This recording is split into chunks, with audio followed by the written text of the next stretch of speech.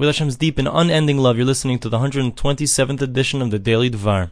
The Chafetz Chaim continues in this chapter telling us about the preciousness, the unbelievable value of every word of Torah. And he says, imagine that you have the opportunity to save a person's life. Someone's drowning in the sea, and you quickly run out, and you save that person's life. What an unbelievable joy you would have. What simcha you would have. You saved a person, a human life. You saved someone from distress. And if, heaven forbid, you would have the opportunity to save someone's life, and you don't take that, and you wouldn't have taken that opportunity, how horrible you would feel, how sad you would feel. The person drowned, he died, and you could have saved him. You would feel horrible, you'd feel, your heart would ache.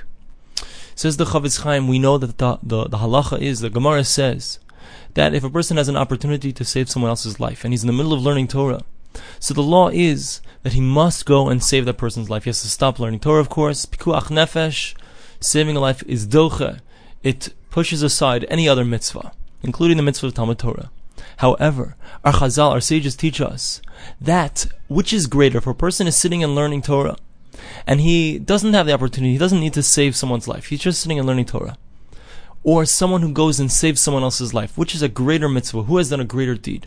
Our sages teach us that the one who's done the greater deed is someone who's sitting and learning Torah. That means that learning Torah, even though if you're learning Torah you do stop to save a person's life, nevertheless, if you didn't have to stop, the one who's sitting and learning Torah is even greater than the one who has saved someone else's life. That's what our sages reveal to us, which is an unbelievable idea.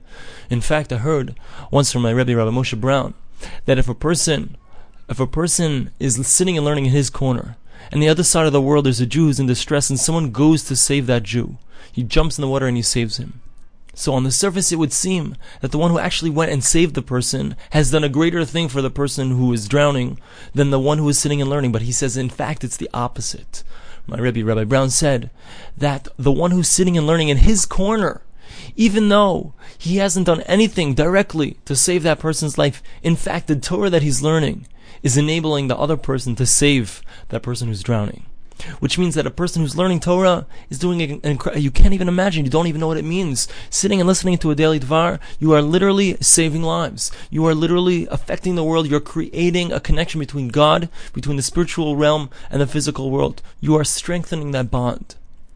So the Chafetz Chaim says, so if we would be so sad, or we would be so glad to save someone's life, we have to realize that even when we don't see it on the surface, we don't understand that every single word of Torah has this incredible ability, has this incredible power, has this unbelievable impact. If we would understand it, we have to take, obviously we don't understand it, so we have to take our sages' words, our great Chazal, we have to take their word, and know that it indeed is true, and that a person who learns the Torah, it's even greater than saving another person's life. And therefore a person has to realize that if he has an opportunity to learn Torah, and he doesn't, heaven forbid, learn Torah, so then it's like he had the opportunity to save someone's life and he didn't save their life, and a person should realize that it's something that has to be concerned about, something he should feel bad about. He should try his best. Obviously a person has to realize what his capacity is, what his abilities are, and how much he can possibly learn during the day. But if a person doesn't take those opportunities, he has to realize that he's done something, heaven forbid, it's as if he's left someone to die. So a person has to realize that this is something of great value, of great importance. He brings down that the verse says by Yehoshua, that they were in the middle of a war, and the Malach came, Charbo Shlufo Biyado, he had his sword outstretched in his hand, and Yehoshua said, what's the problem? What was the issue? And the Malach, this angel, told him that the problem is that you weren't learning Torah.